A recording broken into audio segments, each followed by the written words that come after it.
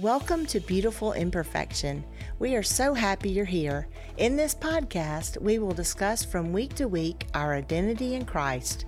The beauty in our imperfection is Him. Let's get started. Hi, everyone. We're so glad to be with you. And I'm here with Rontina and Lindsay, and they're going to kind of put me on the hot seat today. So I'm excited to be here with you and with them. And so I'm just going to turn it over to you guys and take it away, Rontina. I love that we're able to do this because Lindsay and I really do, off air, come to Pam with a lot of things. She's a mentor to me. She's a mentor in the women's ministry and for Lindsay too. Mm-hmm. And so lots of times I love the wisdom that I'm able to get from Pam and talk with Pam over the years. And it's fun to get to share that today with other women. And one of the places, Pam, that really over my career, especially before getting married and having children, I had a lot of just strife and struggle with other women in the workplace. And that's happened since that too. But it was remarkable before when I was single working woman, right?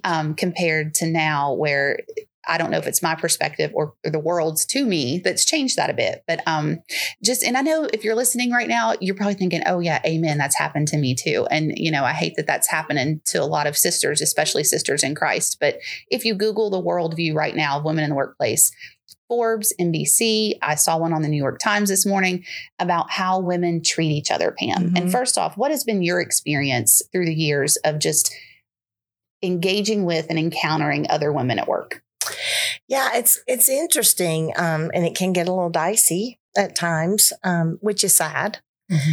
But as women, I think we look at, instead of being the encouragers that God intends us to be, we fall into the trap of those Forbes, New York Times, all the things, People magazine, all the things that we see in the world. And the worldview creeps into what our biblical view should be.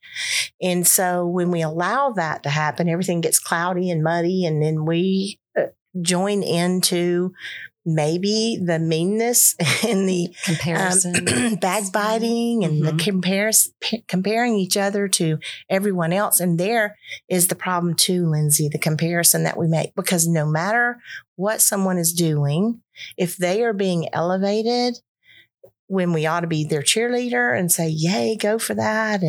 And we tend to feel like that makes us less than, or, well, why am I not enough? Why did I not get that promotion? Why is she, and she's not even nice to people, and she's not nice to me. She's the mean girl in the office or wherever. And that seems to be the level, especially in the world today, that gets promoted. So I think wherever we are in our lives, and we might want to address this later. I don't know if you want me to address this now or not, but as singles working in the workforce, we're going to encounter that. Because then you've got the working mom who sees that and think, well, I bet, I didn't get that just because they think I can go do all that. She can work more than me, or she can do different than me because I have family, which is unfair and not correct. And then you've got the mom who is a stay-at-home mom who looks at the working mom and says, the working mom has it all, and I should be a working mom as well. Can I just tell you that you are? Yes. And that we are all working and parenting wherever God has put us. And some of us are, I've been in all of those venues. I was a stay-at-home mom for quite a while, but I've always worked in the church, whether it was a specific title but many, many hours. But also I've worked outside the home before my children were born. As soon as I turned 15 and could work back then, I started working. And so I've been in the single working world, I've been in the married working world, and I've been in the mom working world. And some of the aspects of those, as far as how people treat each other, are all the same. And it's not good. And see, that's why we come to her and ask. She has all of that experience that I want to tap into.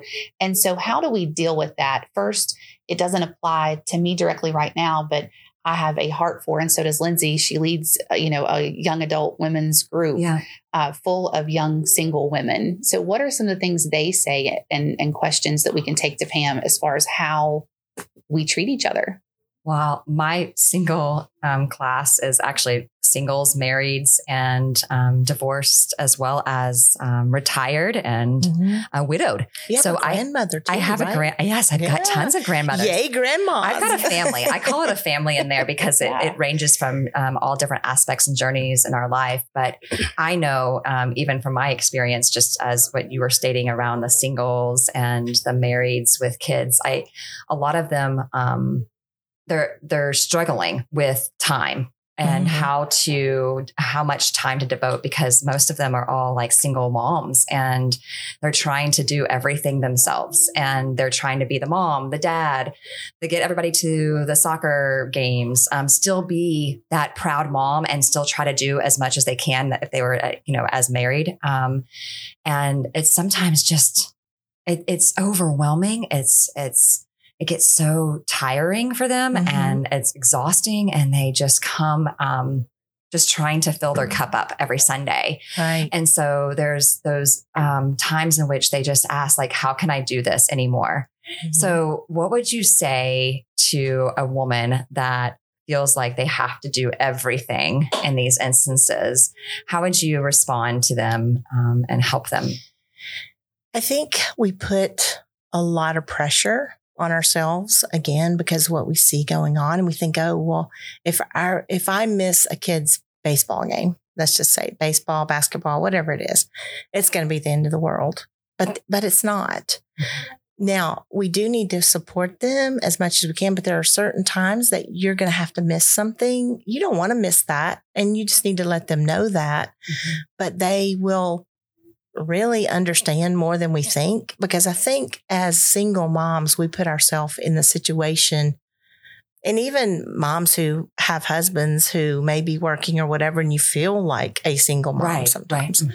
We can't replace the father. And that's something that we try to do. We try to be too many things to too many people. The opportunity for us in that is that we look into the Bible and make sure that we're in that, because just like he multiplies everything else, he can multiply our time. He multiplies our energy if we're connected to the energy source, which is his word, and praying and asking him and allowing his identity to shine through us instead of trying so hard to strive and do what we think we need to do, because that's what the world tells us we need to do. But what is God telling us to do? And I know in Isaiah 51:10, I believe it is, that God says, be still and know that I am God. It literally means stop striving, stop trying to do all these, allow me through you to do those things. So our identity can't be based in all of the things that we have to do. And it's a trap that we get into. Oh, absolutely. All of us do it. And Satan loves that we do that, because then we get in the mindset of, I can never do enough. I can't do all this. I'm overwhelmed. There's no way. So the first thing to go is often our Bible reading. And I'm guilty of it too. I mean, I'll miss a day. Sometimes I'm like, how did I do that? Kind of thing. Or if you miss a day, nobody knows. If you miss a couple of days, somebody might know. If you miss 3, everybody knows. Because it makes not the difference. Same kind of person. No. Yeah. Something's off. Something's not working right. Yeah. A little off kilter. Where's how's your equilibrium today? Not good. Yeah. So I would say that we rest in the identity of God and not in our own striving. That's great. And in that, when we were talking about and preparing for this podcast, one of the stories that hit me, and it's something Lindsay talked about earlier, was the comparison and for women, and the story in Matthew, the parable of the vineyard. And, not to completely read it to everyone, but it's Matthew 20. And it basically is an example of there's someone working in the vineyard all day, and then another worker comes along at the very end of the day and only works an hour, and they get paid the same thing. And the story is set up, it's a story Jesus tells as, that other person was upset because, hey, I worked all day, why are they getting paid what I got paid? And they're told, basically mind your business. You know, this is this person's blessing. This is your blessing. This is what they did. And this is what you did. And I realized the parable is also about salvation, obviously, but we can apply it to this with women in comparing, even though it might have been shared. And you can discern that for me biblically about salvation, where it's somebody can wait to the last hour, or somebody could have been working their whole lives, you know, for Jesus. But can it be applied to how we compare ourselves as women? It can be, in the sense that we are always celebratory of someone coming to Christ. But I have also heard people who it's in the last hour say, he was a rotten scoundrel all his life. You mean to tell me that I've been this good person? And we discussed goodness last week. So when, if y'all, you know, remember that about there was no good except for God. And so we tend to look at that though and think, well, how could they have the same thing? And we will have different rewards in heaven. But why would we want anybody to stay out because they were a rotten, dirty scoundrel all their life and then get saved on the last hour? So that is the background of the parable, but it can apply to us in our jealousies and in the way that we look at things and we say, oh, that's not fair. And it's not, but the world's not fair, and I don't think God intended. It's fair in God's economy. It's not fair in our economy. Yeah, the world economy. The world economy looks at it and says, that is not fair. And God's economy is different than ours, and the debts are different, and he pays all those debts. So who are we to say what time the guy came into the vineyard and did the work that he shouldn't be paid the same amount? We didn't own the vineyards. We don't own many of the things that we complain about. And there's always differences in amounts of things and times and whatever people have. There's always going to be someone that it looks like the grass is greener on the other side, and the grass is greener where you water it. So if you're watering something through God and what he's telling us to do, and I mean, we're trying to have his mindset, and his mindset's totally different, because that proves it in that parable of the vineyard. And so I would like to see us more look at the backgrounds and the things that are actually happening, things that God is saying, and put our time and energies and concentrate on the biblical truths and the things that help us through those things that we think aren't fair. So how would that story have been so great if all of them had just gathered around and just celebrated the fact that this guy who needed money, I'm sure, was working in the vineyard, or why else would he be working there? Yes, he came at the end, but the owner, who the representative of God there, says, whenever you come on in. And we should celebrate other people's victories and not tear them down. That's a great point. And I think that's leads into back to the workplace. Like, how do we foster good relationships now? So we talked about how bad things can happen. We have the worldly views in life in general, how the comparisons and so forth. But you know, you do this really well, Pam. Rontina and I were talking about this. This is really such a neat opportunity to share secrets. Now I'm scared. How to foster good relationships with women, and also be able to share with them best practices, learnings, and give them the opportunities to be leaders, but not shadow that fact of, oh, one's going to be better than the other. It's an encouragement more so than anything in that sense. Yeah.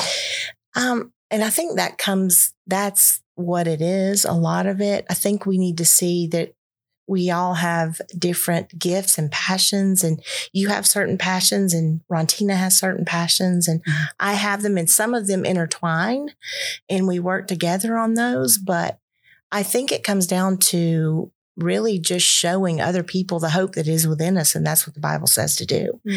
And I think being encouraging, being grateful, for what we have and sharing that with each other. And yes, we share our down times, and we should, but we can't stay there without lifting each other up in the biblical principles. And I think that that is the key to leadership with women is, one, sharing what God has taught you through all of those things and not holding back. A lot of us will say, we'll give partial stories, or because we don't want to be vulnerable enough that someone sees that we might have a weakness, but in our weakness, he is strong. So if we don't show our weakness, how do they ever see his strength? So as leaders, I think we have to be willing to do that. And it's really difficult to do. I probably, as a pastor's wife, I am, and I'm proud of that in the sense, a biblical sense that God, grateful for that, I should say, in the sense that God has put me in that position. But when people look at me differently because of that, it's kind of heartbreaking for me, because I am who God made me to be. And I want to share that with you if you're willing. And I've had people say, oh, well, she's just unapproachable. And then it's like, well, I've never even met this person. They've never come up to me. They've never said anything.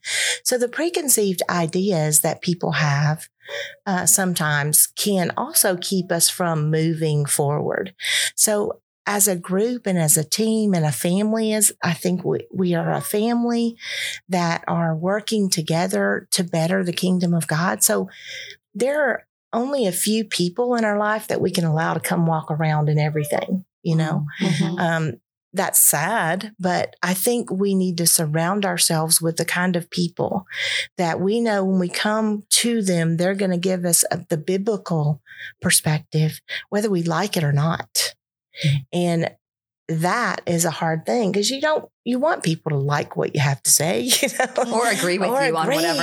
And people are so used to having agreeing, like they have little echo chambers of things that create that. What do you mean? It's like people can't even have a conversation because you didn't agree with them. And it's like, no, this is actual like communication. I say something, you say something, I say something, It doesn't work. And I think it's true. It doesn't. And so there is no real communication unless you're agreeing with whatever the person's saying anymore.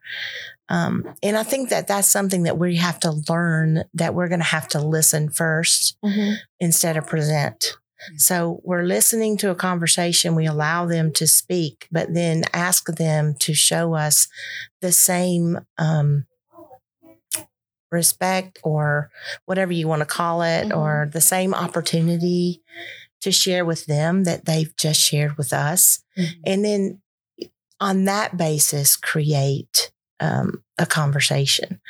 But it's difficult. It's really difficult in this world. But I think the key to it is the encouragement, the lifting up, the locking arms, the common goal to glorify God. And then doing that together, not saying your part's more important, my part's more important, your part's more important.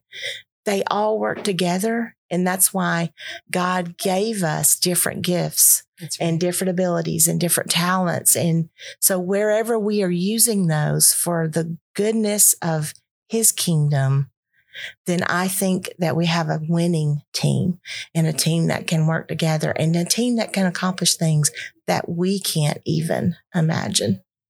So I think we've come to the end of today. So y'all come join us next week. Yeah, I said y'all.